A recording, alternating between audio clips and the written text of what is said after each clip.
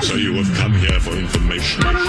This is a My Talk Dirt Alert update. A quick look at what's happening in entertainment. We dug up a lot of good dirt. On My Talk. My Talk. Listen and learn. This Christmas, country superstars Garth Brooks and Tricia Yearwood want your help. Here's the deal. They have a Christmas special coming to CBS, and they're taking your requests for Christmas songs they should sing. Now, fans have already slammed Tricia Yearwood's social media pages after she announced they were taking requests for some reason, but you still have time to make your request. Garth and Tricia Live, a holiday concert event, airs on CBS on December 20th. Why are they mad that she's asking for requests?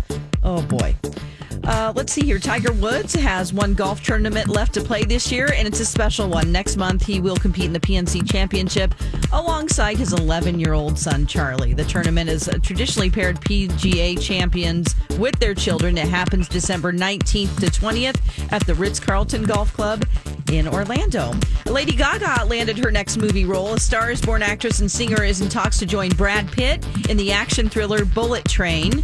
Now, sources say the ink hasn't dried on a contract yet, but things are looking pretty promising. And if the deal gets done, Gaga will join Pitt in the film about 5 assassins who board a train with the same mission in mind.